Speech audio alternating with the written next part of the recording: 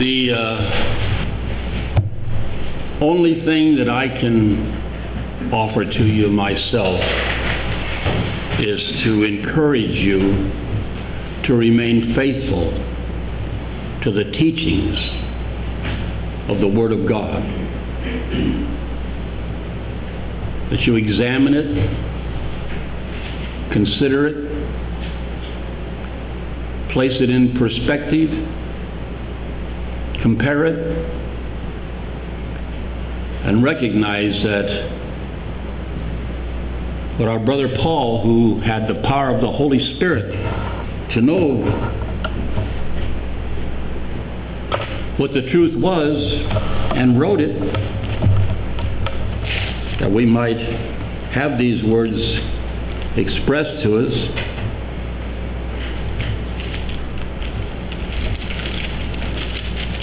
and that we might have an understanding.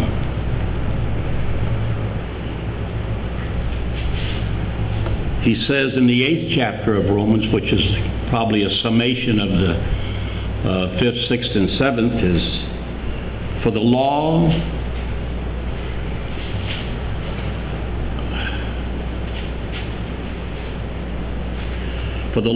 of the Spirit of life in Christ Jesus, the law of the Spirit of life in Christ Jesus, hath made me free from the law of what?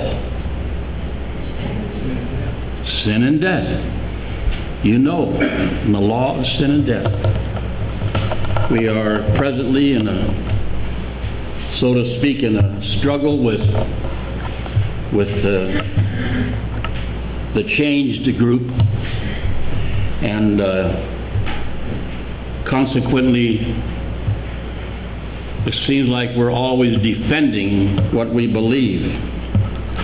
But speak it out as truth with all that in you is, so that it becomes a foundation on what you stand for and what the Scriptures have to say. Let that be what comes out of your mouth, out of your mind, and what you exhibit to others. There was a brother, Jim Stanton, who wrote, restarted the Sanctuary Keeper back in the 80s and wrote it for a number of years. And a brother wrote some articles in it. And one of them I'm going to read to you today. I think they should be printed in the present Advocate publication. The Christadelphian Advocate is our voice among the unamended brotherhood of what we believe, and that has to be maintained. And I think these articles should go in there. It's a good time for them. This is called The Fall of Man. You know, what brought us to the condition we're in. We have, Lydia's not here today, so the next oldest would be, and Jacob's not, Courtney, you're 10, 11, 12, 11. Okay, so we see people from 11 years old up to older people like Sister Reba, you know, Brother Tony and Brother Larry, Sister Sharon. They're all getting older. And Sister Candy, we can see that. We recognize that. We don't stay young and strong and healthy all our lives, but we begin to fade into this thing that has been brought upon us by who? By Adam and Eve. They transgressed. The word is they crossed over. And when they did, Paul says there was a law that took place. That there was a legal, binding law. God gave that law to them in the Garden of Eden. In the day that you eat of the tree of the knowledge of good and evil, thou shalt surely die. So they crossed over, and where are they? They're awaiting the resurrection. They're in the grave. As we begin our consideration of the fall of man, let us say at the outset that we are going to be developing very extensively the legal concept of condemnation as it has been decreed upon fallen man by our Heavenly Father through the exercise of His supreme power. This is a legal thing that He stated to them. He gave them a law. If you cross over, you're going to die. And not only did they die, but it's come upon the whole human race. We will also be developing the idea of a gracious offer being made to fallen man by Yahweh, whereby this condemnation may be removed through a valid acceptance by members of the human family who have an intelligent understanding of the terms of the offer which has been extended to them. So by the intelligence that we have, we consider what the Word has said to us, and we have an understanding the ability to look into things, the ability to look into things deeply, and to have a comprehension of what's being said. In our analysis, we will be introducing the legal concepts of an offer, an acceptance,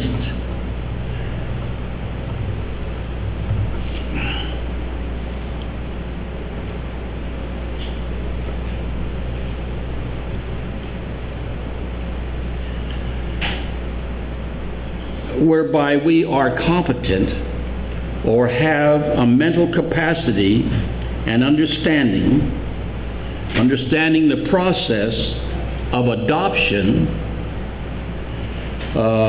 which means a closer relationship in the concept of probation. We are in the concept of probation right now. That's what we're going through. We have been adopted into the family of Israel by putting on the name of Christ in the waters of baptism. In the waters of baptism. Among the definitions of the term condemn is to fine or sentence the guilty. Among the definitions of the term condemn, man has been condemned in the Garden of Eden and brought sin, disease, and death upon all of mankind. I think we will find that both of these definitions are very fitting to condemn or to sentence, make a sentence upon, when we examine the biblical account of the fall of man, which gave rise to man being condemned by God because of disobedience of what? Divine law, a legal law that God imposed. What we often term the Edenic law was given to man by the Lord God in the following specifics. And the Lord God commanded the man, saying, of every tree of the garden thou mayest freely eat, but of the tree of the knowledge of good and evil thou shalt not eat of it. For in the day that thou eatest thereof, thou shalt surely die.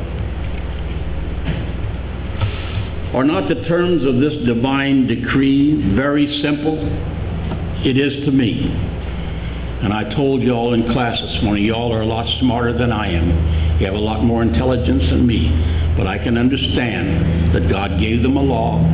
They broke that law. And so the legal aspect of that law came upon them. The same as the legal aspect of life in Christ was given through the shed blood of Him, His own Son, who He sent to redeem. What does redeem mean? Redeem. Take back. Take back. Buy back. Buy back. You redeem something, you buy it back.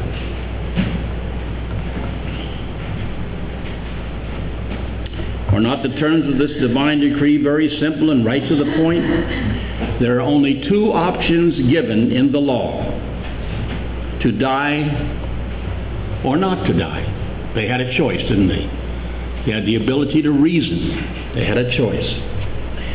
We know from the Genesis record that man was not obedient to the commandment to not eat of the tree of the knowledge of good and evil. And this act of disobedience on the part of man has brought about a sentence of death upon all of the human family. Do you believe that? That the sentence of death is upon the whole human race? That's right, it sure is. As the Apostle Paul so clearly told us, Romans 5:12, wherefore as by one man sin entered into the world, and death by sin, so death passed upon all men, in that all have sinned. And the scripture goes on, it says in another place, we have all sinned and come short of the glory of God. From this verse, it should be very clear to us that all of the human family has been, unfortunately, you could say, or adversely affected as a result of the one man, Adam, being disobedient to what? The law that God gave him. We can readily understand that the individual Adam, who was created by Yahweh, was certainly held accountable to the Edenic law and its terms. What was the terms? If you sin, you what? You die, don't you? The law of sin and death came upon Adam and Eve, upon the whole earth and everything that came forth from anything thereafter. Adam, animals, fish, birds, the trees. But we may ask the question, why should the rest of the human family, who had absolutely no personal involvement in this situation, be so adversely or unfortunately affected by the transgression of the Edenic law? Why should we be affected by what Adam did? Well, they were the first human pair. God gave them a law, and they crossed over. So this law that he set in effect came upon the whole human race. From a human standpoint, this appears to be a very logical question.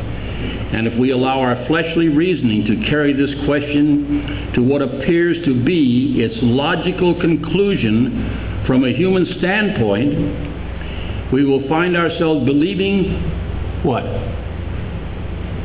The lie of the serpent, which initiated the unfortunate sequence of events, which consummated or ended in the condemnation of the human family.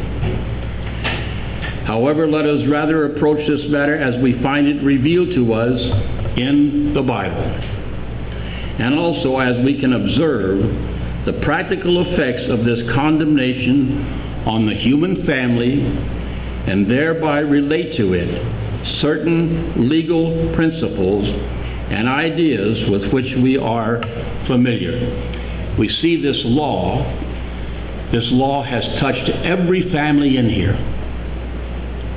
None has escaped. This law has touched every family in here. It may not be your immediate, yourself, your husband, and your children, but it has affected cousins, nephews, mothers, fathers. It's affected all of us.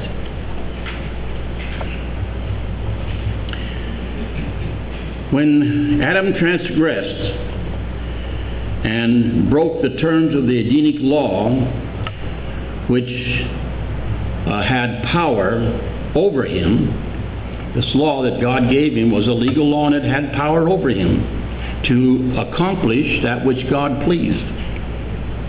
The word that he sent it to do, it would fulfill it.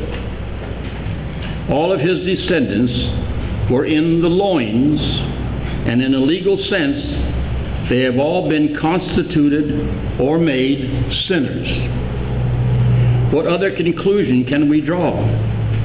Especially in the light of the marginal note in our Bible relating to Romans 5:12.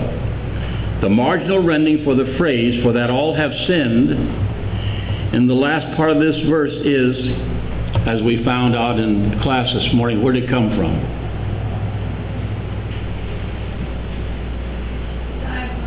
Thank you, the diaglot. In whom all have sinned. Who was the in? Adam, wasn't it? In whom all have sinned. We also find that this verse is rendered in the diaglot as follows. For this reason, as through one man sin entered into the world, in whom all sinned, and through sin death. So death passed upon all men. When we say that all of Adam's descendants have been constituted or made sinners, we are not charging any moral guilt or responsibility for Adam's transgression to his descendants. We didn't sin. Adam's the one that sinned. But we came out of him, so we have that condemnation upon us, that legal aspect that God pronounced, that if he crossed over, he would die. He sinned and he died. And that was passed on to all of his posterity. Everything that came out of him. We are told that some had not sinned after the likeness of Adam's transgressions. That's in Romans 5:14. Yet from a practical standpoint, the result is the same, as we can see from the phrase, "For if through the offense of one, many be dead." Romans 5:15. Adam became a sinner, while his descendants were made sinners. As a descendant of Adam, we are in no way responsible for or guilty of his transgression. But we certainly have been put in a position of being condemned through our relationship to Adam. And that's how it comes. We come out of him. Whatever he had, we have. This condition, which unamended Christadelphians have described as, and you won't have the changed group ever saying this, Adamic condemnation. And that's what rests upon us. The condemnation of the legal law that God gave to Adam has come upon us all. We have Adamic condemnation. Adamic condemnation is alluded to very clearly in the following scripture. Therefore, as by the offense of one, judgment came upon all men to condemnation, even so by the righteousness of one, the free gift came upon all men unto justification of life. For as by one man's disobedience many were made sinners, so by the obedience of one shall many be made righteous. It's also in the 5th chapter of Romans.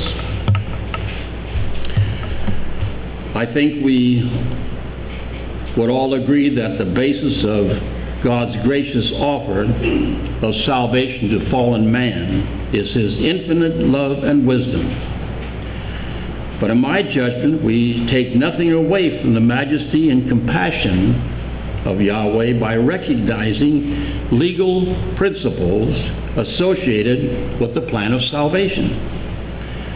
To those who might say that we are being overly formalistic in our approach to this subject, we would say that the recognition of these principles is very much in keeping with the sentiments expressed in many of the Psalms concerning the knowledge of God's law and the reverential love and respect which should accompany such knowledge. One of them is, "Oh, how love I thy law. It is my meditation all the day." That's Psalms 119. It is all well and good to say that our Heavenly Father is a God of love and mercy, which He certainly is. But let us always remember that a certain mode of belief and behavior is incumbent or has a duty upon those who one day hope to partake of God's nature. And is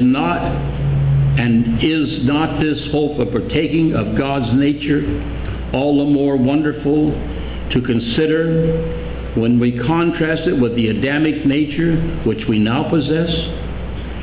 Because of the very condemnation of which we have been considering. Beloved, now are we the sons of God, and it doth not yet appear what we shall be. But we know that when He shall appear, Christ, we shall be like Him, for we shall see Him as He is. When He comes with healing in His beings, when He will change these vile bodies and fashion them like unto His glorious body.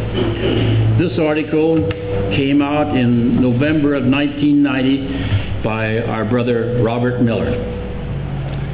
Your dad wrote some good articles, and I think they should be printed in the Advocate as they are unchanged. This brother says, last Sunday we had a continued meeting on the document, NASU. Although there was no decision, we had some visitors from the amended in Detroit who sincerely believed the differences were not important, as we were brothers and sisters. And herein lies a problem. Can they be brothers and sisters if they have a different belief? Yet we tend to refer to them as brothers and sisters. If that is so, then we should refer to people from, say, the Baptists as brothers and sisters. Think about it.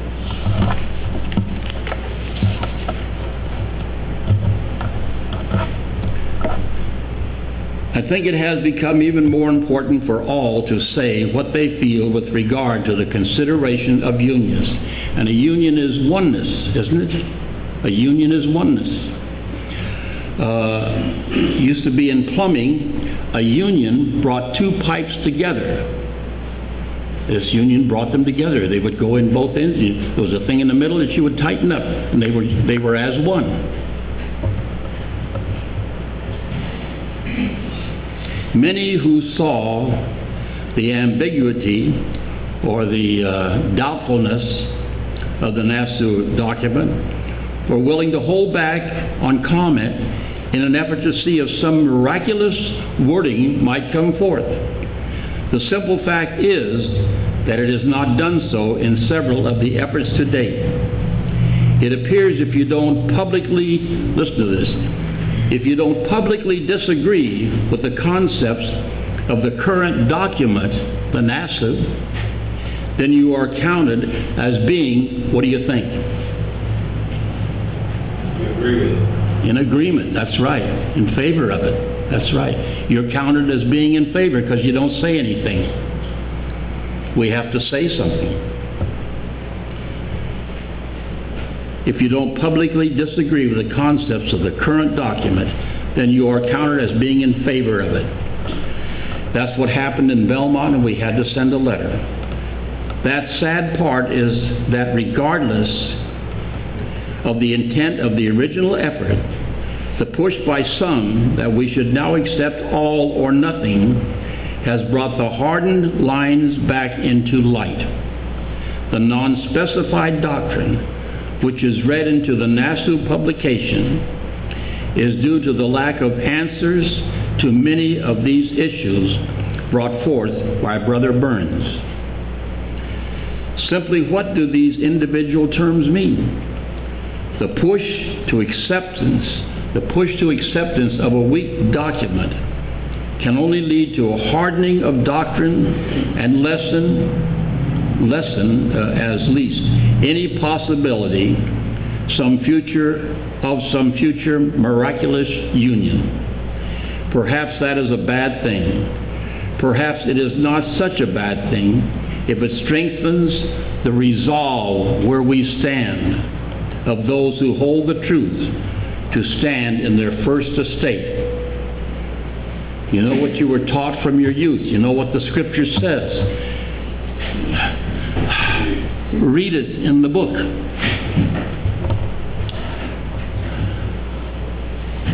Brother Burns was correct in the number of other inherent differences that have grown out of the original division. In truth, all must be addressed if we are able to remain at one with Christ.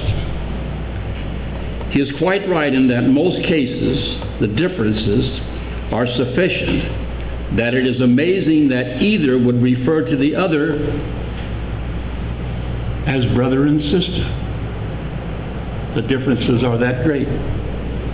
I do know of a local minister in a somewhat evangelical church who, when he comes to my office always asks for Brother Pat, even though I have told him several times that I look to those of the same faith to find my brothers and sisters as Christ did. Claiming a relationship with Christ establishes a oneness in belief and action.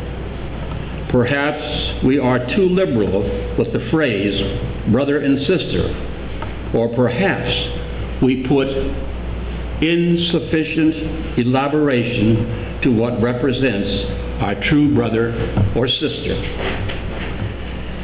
I certainly believe that all those who receive this should make it clear what they believe doctrinally.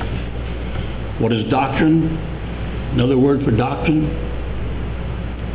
Any ideas? Anybody know what another word for doctrine is?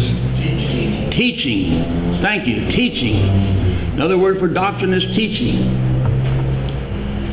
Make it clear what we teach, what we believe, what the doctrine of the Scriptures are. Any alliance should be based upon that one truth. Thus, we don't become unequally yoked together. Let your yea be yea.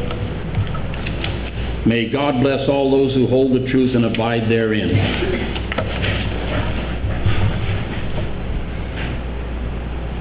Thank you for your time, and I pray that you will listen to what the Scripture says and abide by it, that we are of the same condemnation that God pronounced upon Adam and Eve. We talked about it in class this morning. Though a child die from its youth, it's under the law of sin and death. Didn't commit any sin, but it's under that law. We're all under that law. And I don't know if you all received it or not, but here's an email from, I'm not going to read it, from the Republic, Missouri Unamended Christadelphians. Did you get it? Well, Aunt Penny printed it out for me, and I'm so glad to have this. They made a statement. They made a statement. And I think it's time that, you can read this, I think it's time that we made one too.